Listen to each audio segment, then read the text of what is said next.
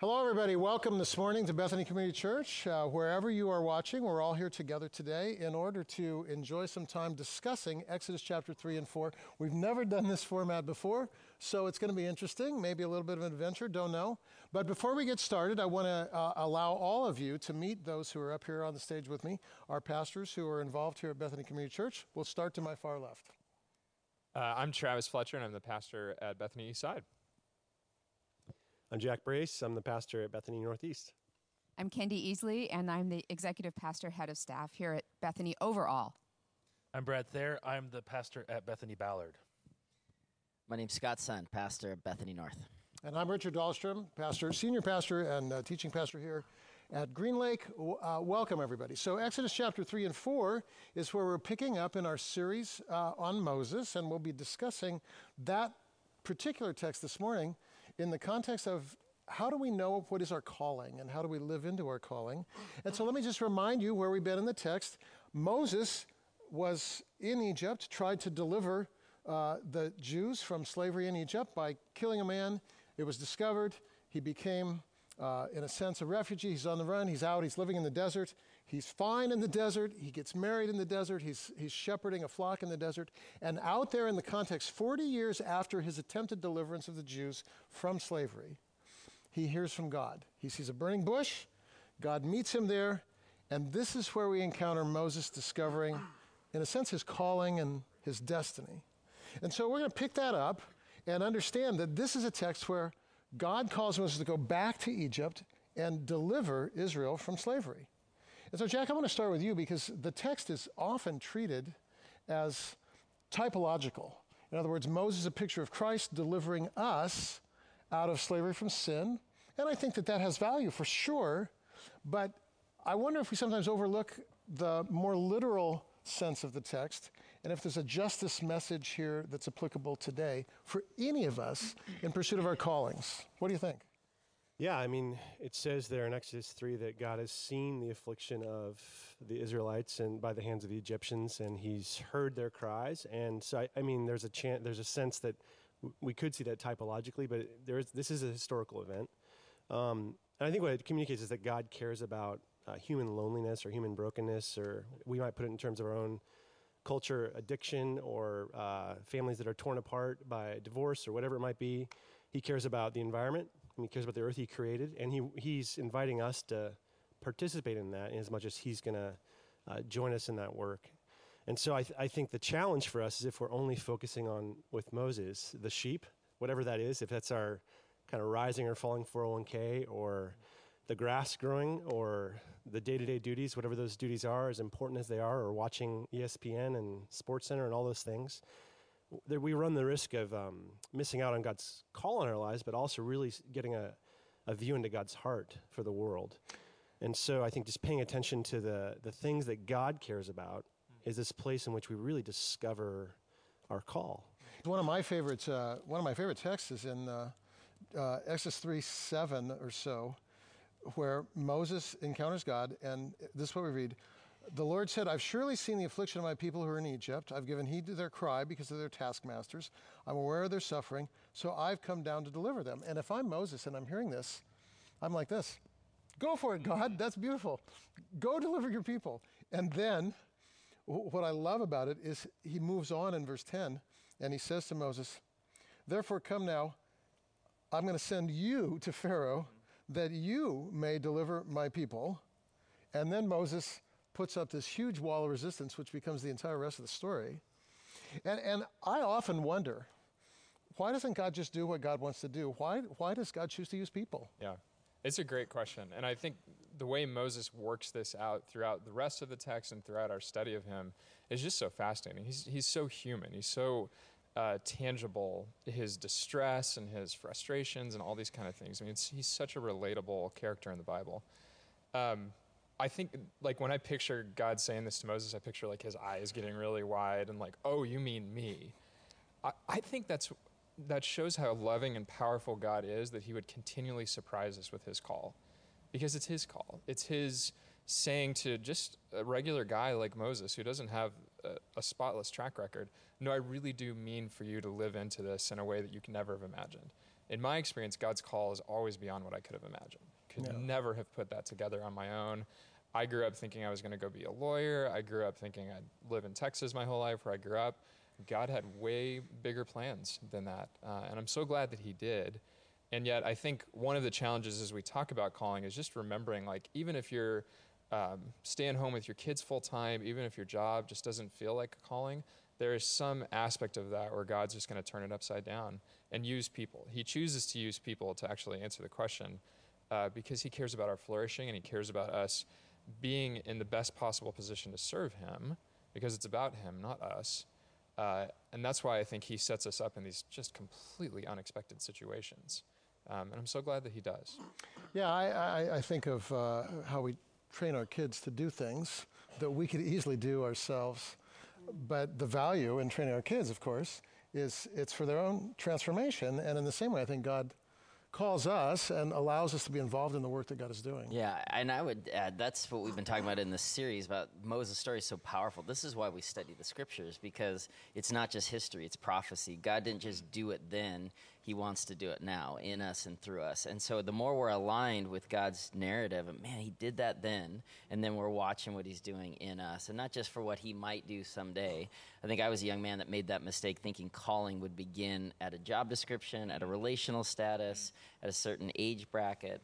And the Moses story is that God used all of his past experiences to call him at a certain time, but every piece of his story was important to that calling. So God has a piece today, to just echo what Travis was saying. Well, and when he's called, clearly the rest of the narrative is basically this: I don't want to go. Yeah. Have you ever had time, Scott, where you didn't want to go and God called you? Yeah, I think that's it's a fun question to answer, because yes, all the time, particularly when Bethany started the multi-site ministry, which is 7 years ago, almost to the day. I mean, it was the summer 7 years ago that we were calling people in the north and to the west, hey, would you come and think about doing a local church? And I remember we did a setup day in the hours before our first launch in September of 2010. And people were there setting up chairs, and musicians were practicing, and there was just this hum and the buzz in this little community center we had rented. And I literally walked out under the stars, got down on my knees, and told God, you have the wrong man. Like, I'm not smart enough, I'm not experienced enough. I was a fisherman at the time, midway through a theology degree. I just thought, what are you doing, God? And God continued to make it clear, even in your weakness, even in your doubts, even in your brokenness, I will use you. So stay involved, stay engaged, get up off your knees and go back into that room where I can use you. Yeah, and that's when amazing. I think of what's happened at North in the last 7 years, it's beautiful, because I almost missed it, and I would have missed it given my own choices, but God knew what he was doing. And so just by showing up, God has done the work there, and lives have been changed. I think it's significant that you say I would have missed it if I'd have gone according to my own choices, because Buechner, that author who we all read a little bit anyway, he says, where the world's need and our deepest gladness intersect, that's our call. And I sometimes find that it's not deep gladness. There's at the least ambivalence and sometimes outright resistance to what God is calling me to do. But it's also, if you look at the life of Moses, he's called back into the place of his greatest anger and pain. And I can't help but think of a lot of a friend that I had breakfast with yesterday is starting a nonprofit because he sees something broken and it aches something inside of him. Yep. And so it's not this greatest joy and gladness. It's where do you see this pain? Yep. And how am I going to step into it? And it's God tapping on my shoulder, pointing at me saying, you go. Yep. Because I've given you this ache. You solve it. Yeah, and so sometimes the calling will be because there's something like a fire in our belly. Other times, we may want to be disengaged completely, and God pushes us into the arena in spite of ourselves. I think those are great observations. Go ahead, Kendi. There's a song that one of the lines is, break my heart for what breaks yours. And I think there's kind of an openness that in this whole conversation regarding justice, regarding God's call to really be aligned with what God wants to do in the world. And whether it's like move toward beauty and goodness and the joy of creation, or whether it's like the brokenheartedness of humanity that we know breaks God's heart. So to me, those kind of connect in a calling. I want to continue with the text here because Moses immediately asks the question, verse 11. He says to God, who am I that I should go? And then God says, I'll be with you. And then Moses says in verse 13, I will go to the sons of Israel. I'll say to them, the God of your fathers have sent me. They will say, what is his name? And then God does, this is the weirdest thing to me. God says to Moses, here's my name. I am who I am. Brad, what's that about? Well, thousands of years of debate can be solved in 35 seconds, right? Good, thank Yeah, you. no. Oh, Brad. Yeah, here we go. Excuse me. There's a lot going on here, and the Yahweh is, you know, like your breath. It's God's closeness. But if you look at it in the context that it's in, it's been 400 years since the Israelites have heard from their God. So they've been building bricks, they've been making bricks, they've been doing back-breaking labor for 400 years without any resemblance. And so they see the God has forgotten about them. And then you have Moses, who steps in to do something that is good, something that their God, who's been distant for 400 years, would like.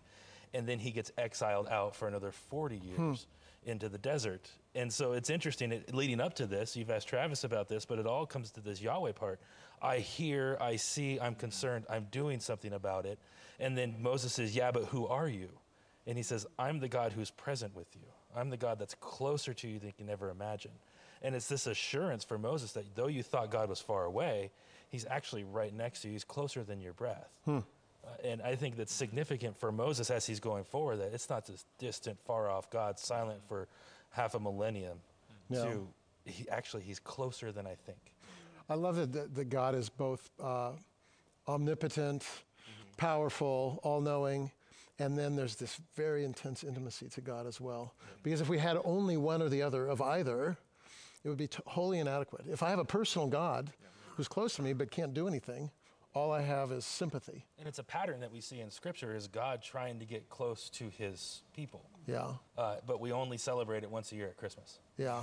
But it's a pattern that's throughout all the Old Testament, all the prophets, even the weird books that we avoid. It's there. God wants to be close to us. And we see it in the person of Christ coming to be with us as well. Yeah, that's very good. I don't think you can call them weird books, but Thanks. Thanks, Brad. So what we're going to do now is kind of move into some of Moses' resistance, which really begins to unfold in chapter 4 in particular. God says, this is what I'll do, this is what I'll do, this is what I'll do. You'll be there, you'll partner with me. And then Moses, he's not ready to go yet. He goes, what if they won't believe me or listen to what I say? They may say the Lord has not appeared to you. And so he's asking, in a sense, what's going to happen if I go and say, God has sent me, and they say, really? Like, why should we believe you, right? And God's answer to that is hysterical to me. What's that in your hand? Moses says, I have a staff, a stick. God says, throw it to the ground. He throws it to the ground. It becomes a snake. God says to Moses, stretch out your hand, grasp the snake by its tail, which is counterintuitive and wrong. Anyway, you would never do that. But he does it, and then it becomes a stick again. And then God says in verse 5, there's your credibility. And people debate what that means.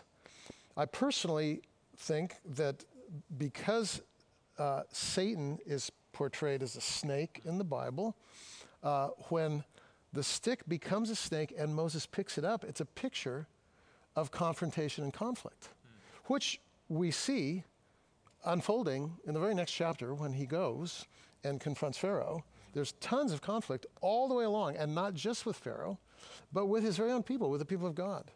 And so God seems to be saying, there will be credibility established in the manner in which you deal with conflict. Do you disengage? Or do you lean in redemptively? Or do you lean in with anger and pride? And so, Kendi, as an executive pastor, my question for you is, have you ever experienced conflict in ministry? You know, truth is that, yes, we do actually have conflict, even here at Bethany Community Church. Thank you for guarding all of that from me, because I didn't know. Okay, I'm really glad, because some people, maybe even here on staff, might be conflict averse. You know, we get a little nervous when conflict is brewing and people are disagreeing, like, right? Even it could happen at this table. And I think we see in this passage a couple of things. First of all, Moses totally reminds me of one of our recent authors, Brene Brown, in that he brings his vulnerability right to God. I mean, God's telling him to go do something, and he's saying, I don't think I can do this. Right. Could you please pick somebody else? And here's all the reasons why. And he's kind of showing his heart to God. Right. And God does this amazing thing to say, no, you can do it. Here's what I'm going to give you. I'm even going to give you this like miraculous power to turn a staff to a snake and back to a staff. And, Right. I'm going to be right there with you. Yep. And yet Moses continues to resist. Yes, so he does. much so that by, let's see, in verse 11 of chapter 4, when God's saying, like, I've made your mouth, and Moses is still objecting, I can't even speak. Then by verse 14, the anger of the Lord is burning against Moses. Now there's conflict between God and Moses. Exactly. Yeah. So this conflict is heating up. Yeah. And I think that can happen in our relationships at the workplace. You try to be kind and you try to kind of come to a solution-oriented approach, but someone starts to get angry. And then what do you do in that moment? And I think it's in that moment then your credibility really comes out or disappears. I couldn't agree more. And it's not just ministry. It's parenting. Yep. It's marriage. It's vocation.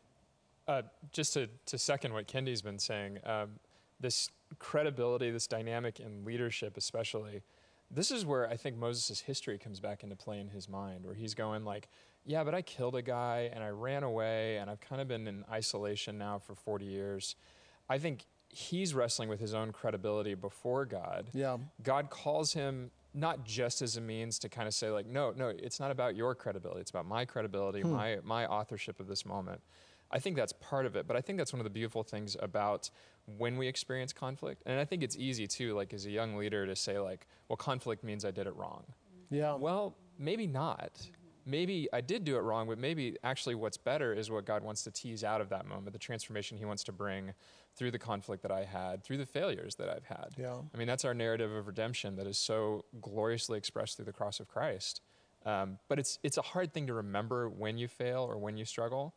And I think here at Bethany, we do a good job of saying to people like, hey, you might have failed at that, but we love you, and let's keep going on the mission that God has in front of us. What I appreciate about what you said, too, is often a conflict in the past that turned out poorly, like Moses' killing of that guy and then running away, becomes for me the barrier to engage in conflict in the present. In other words, if I had a conflict and it didn't go well, I go, I'm done. And I love here that God says, no, back in the game. It's like the kid who falls off the bike, and our parents didn't go, oh, that's it, never try that again.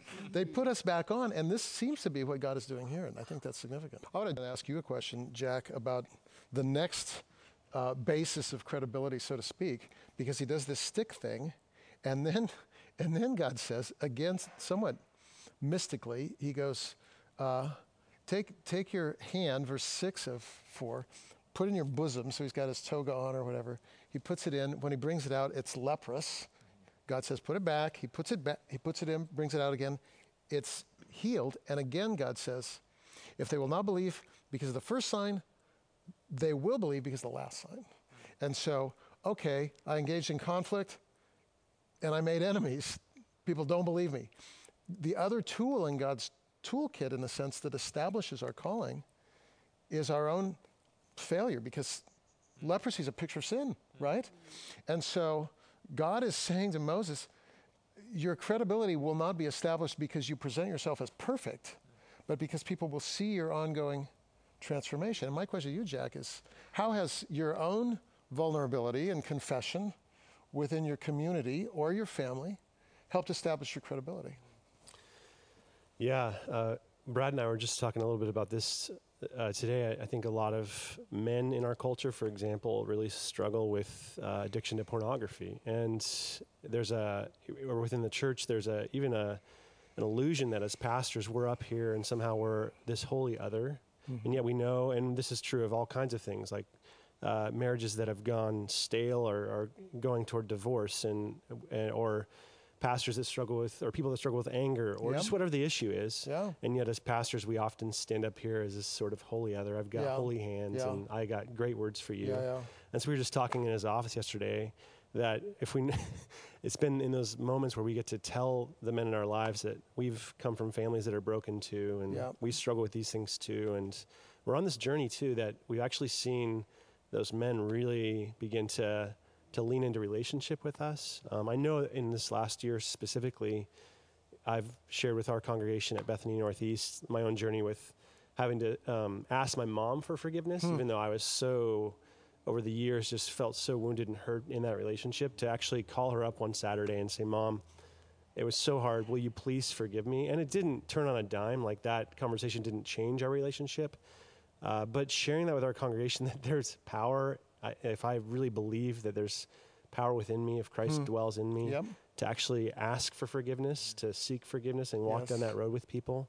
I just had people come to me after that, and since then, okay, will you pray with me and help me in that journey, because I've got this broken relationship too, and I don't know if I can make that phone call.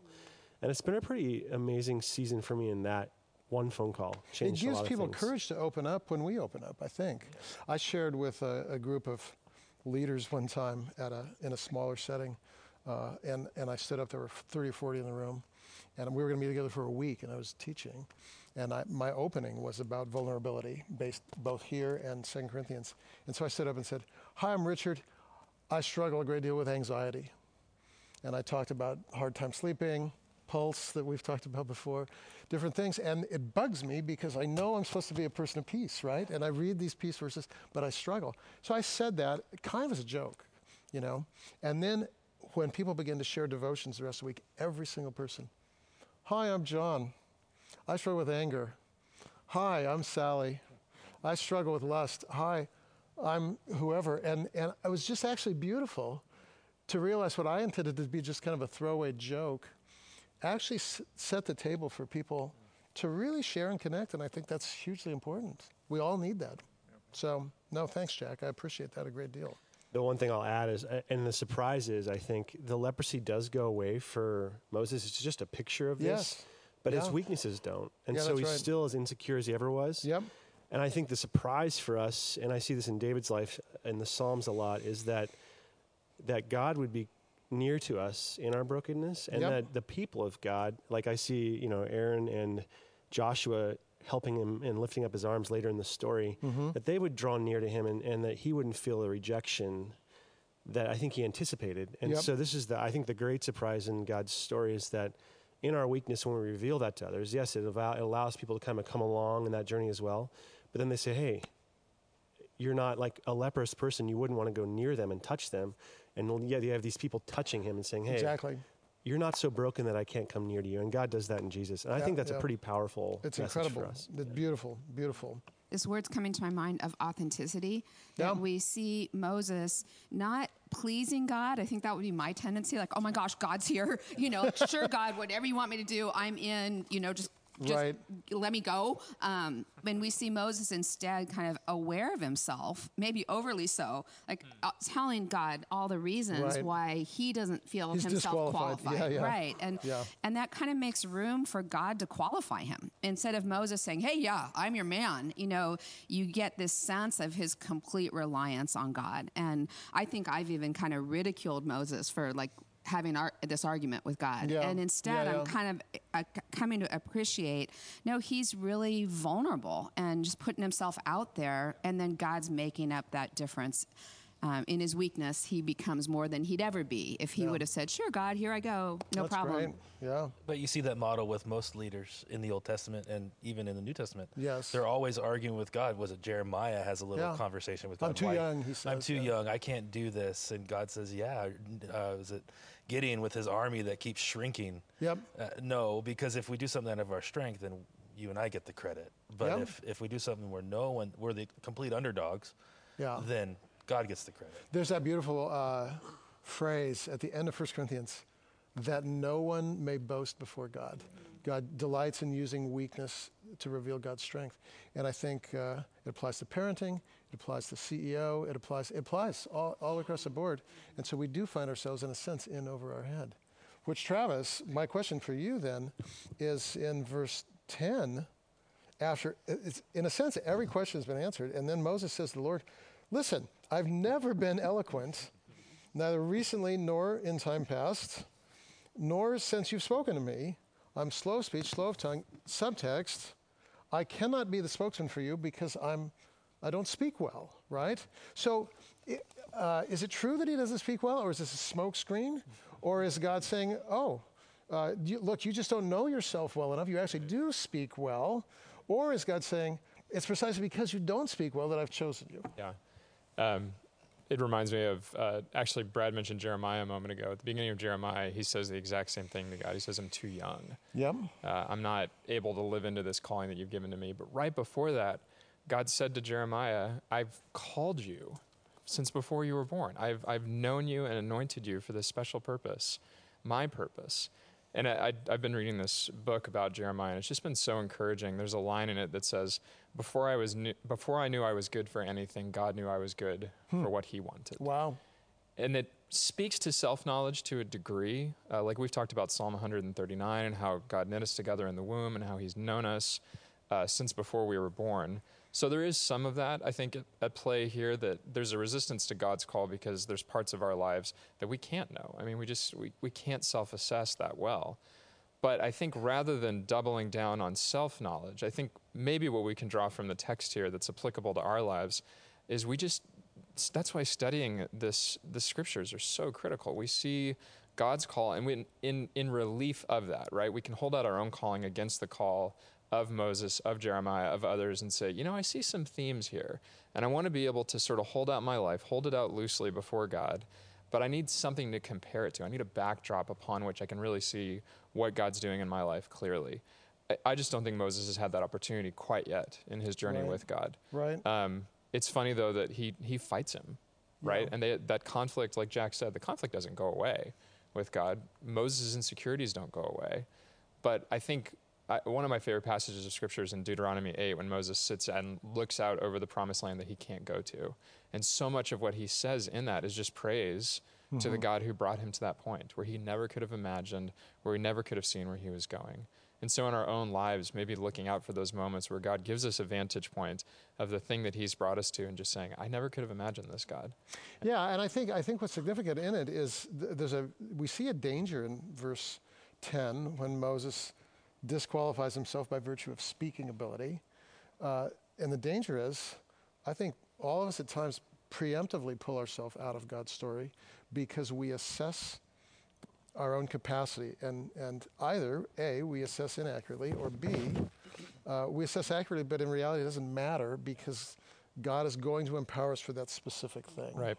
For our good, for his glory, and in spite of our resistance. I mean, you asked the question of, do people resist God's call? How does that work? Yeah, totally. Like, I didn't want to be a pastor. I never would have imagined that. And yet, my resistance to that was so feeble, ultimately. Yes. And I think there are times when we are uniquely qualified for a specific thing. I have the capacity to teach publicly, but when I was first a pastor in Friday Harbor, people thought then that meant I was good in front of people, and so they'd invite me to MC 4-H events and stuff like that. I tried it once, and I tried to tell jokes and stuff, and no one's laughing, and I was like, this is a total disaster. Now I will not stand on the stage without a Bible in my hand because the only thing I can do publicly is this, right? And that, I believe, is a spiritual gift, not a natural inborn talent, and God does call us to settings. And I've talked to people who said, I could never be a parent, but to my kids, I'm a great dad, or whatever. And so I think we need to recognize we are uniquely endowed for the things that God is calling us to do. Which that's one of the amazing things to me about this story is Moses is still arguing with God, and God provides a speaker. He doesn't. Yes, that's right. He doesn't say, "Oh no, I'll make you eloquent." He says, "Okay, let's call in a relative, and he can talk for you." Like neither God gives up, nor does Moses really win. It's like God sort of perseveres. Like, "Okay, I'll provide for you. Okay, you need someone else. Okay, I'll put another teammate alongside of you to get this done."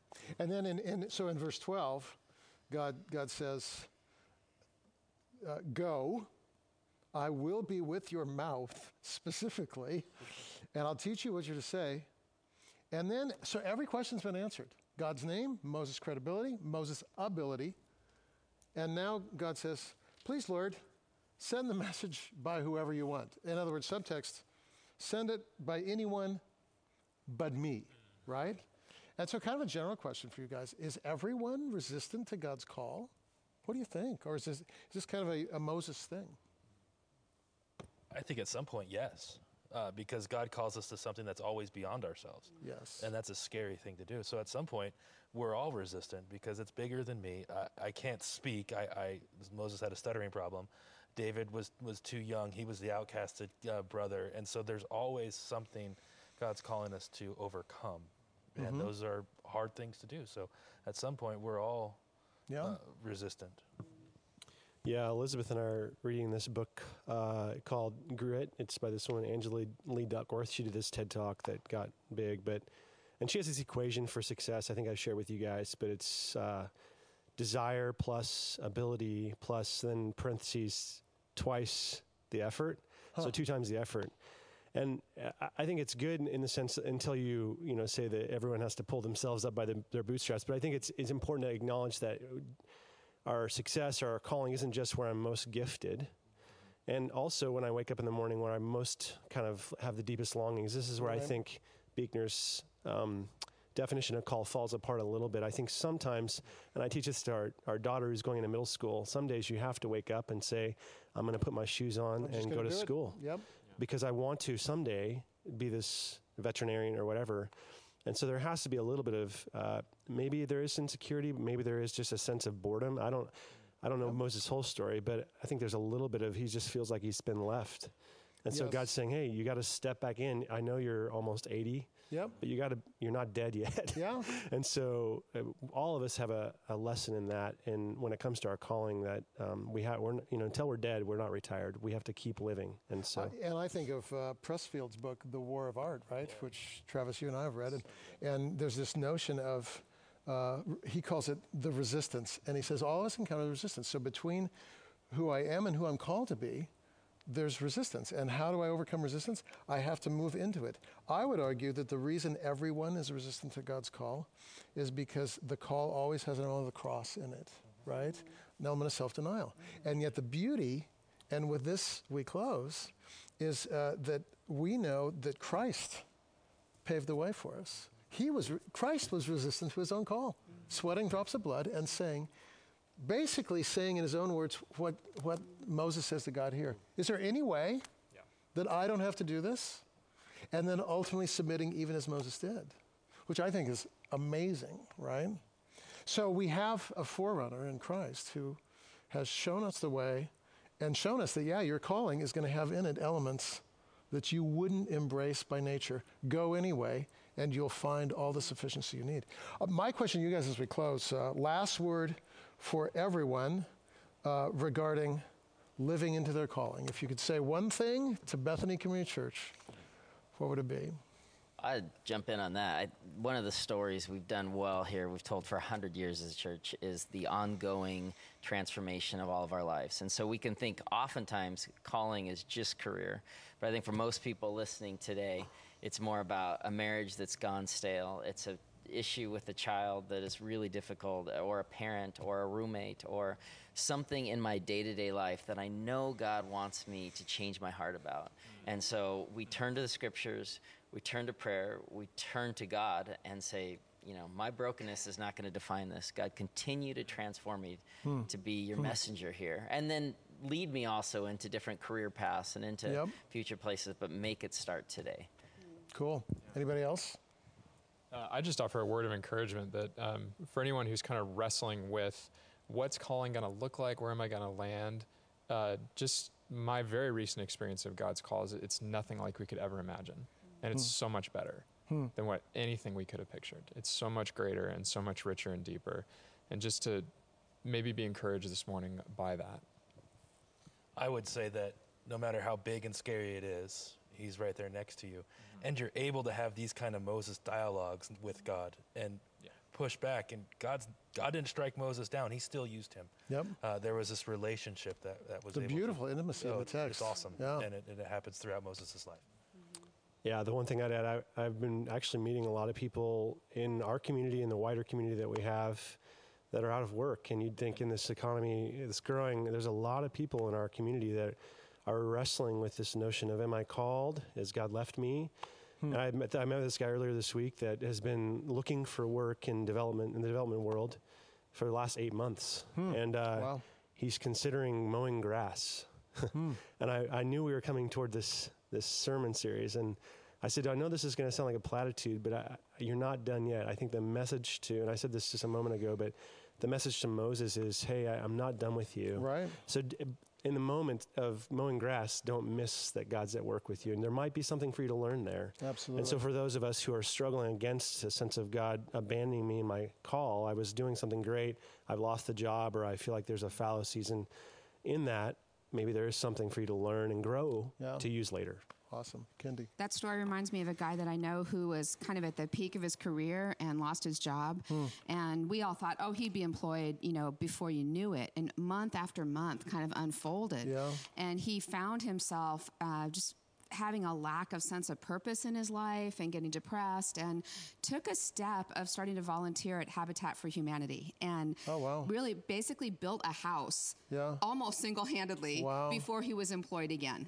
And he would look back at that time in his life as a time when God was more real than ever before. And it developed in him a sense of hope, a sense of adventure, that his calling isn't about his own self-determination, but it's about kind of accepting what God put in front of him, even being unemployment, being out of work, and kind of seeing what God might do with those months, and being willing to treat it that way, kind of moving in faith and not fear. And That's I came awesome. to admire him, and he, again, rose to the top in a new company, and I think carried that Habitat story with him, and continues to be a Habitat volunteer now internationally, kind of giving back to a ministry that gave to him. So it's amazing. I say be a people of hope, no matter what your circumstances. Look for where God might be moving. And as I say to people often in the same pastoral context, the story's never over. And that's basically what all of you are saying. In these moments when we have a profound encounter and we know a new sense of direction, maybe we don't even want to go there.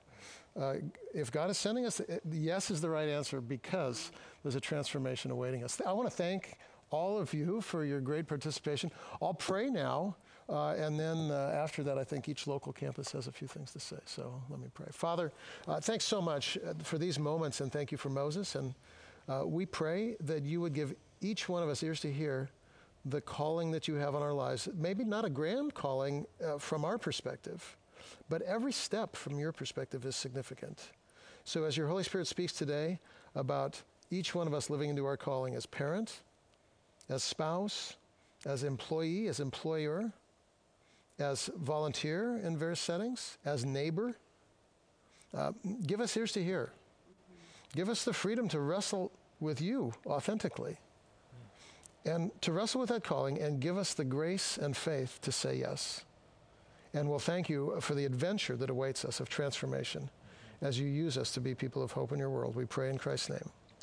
Amen.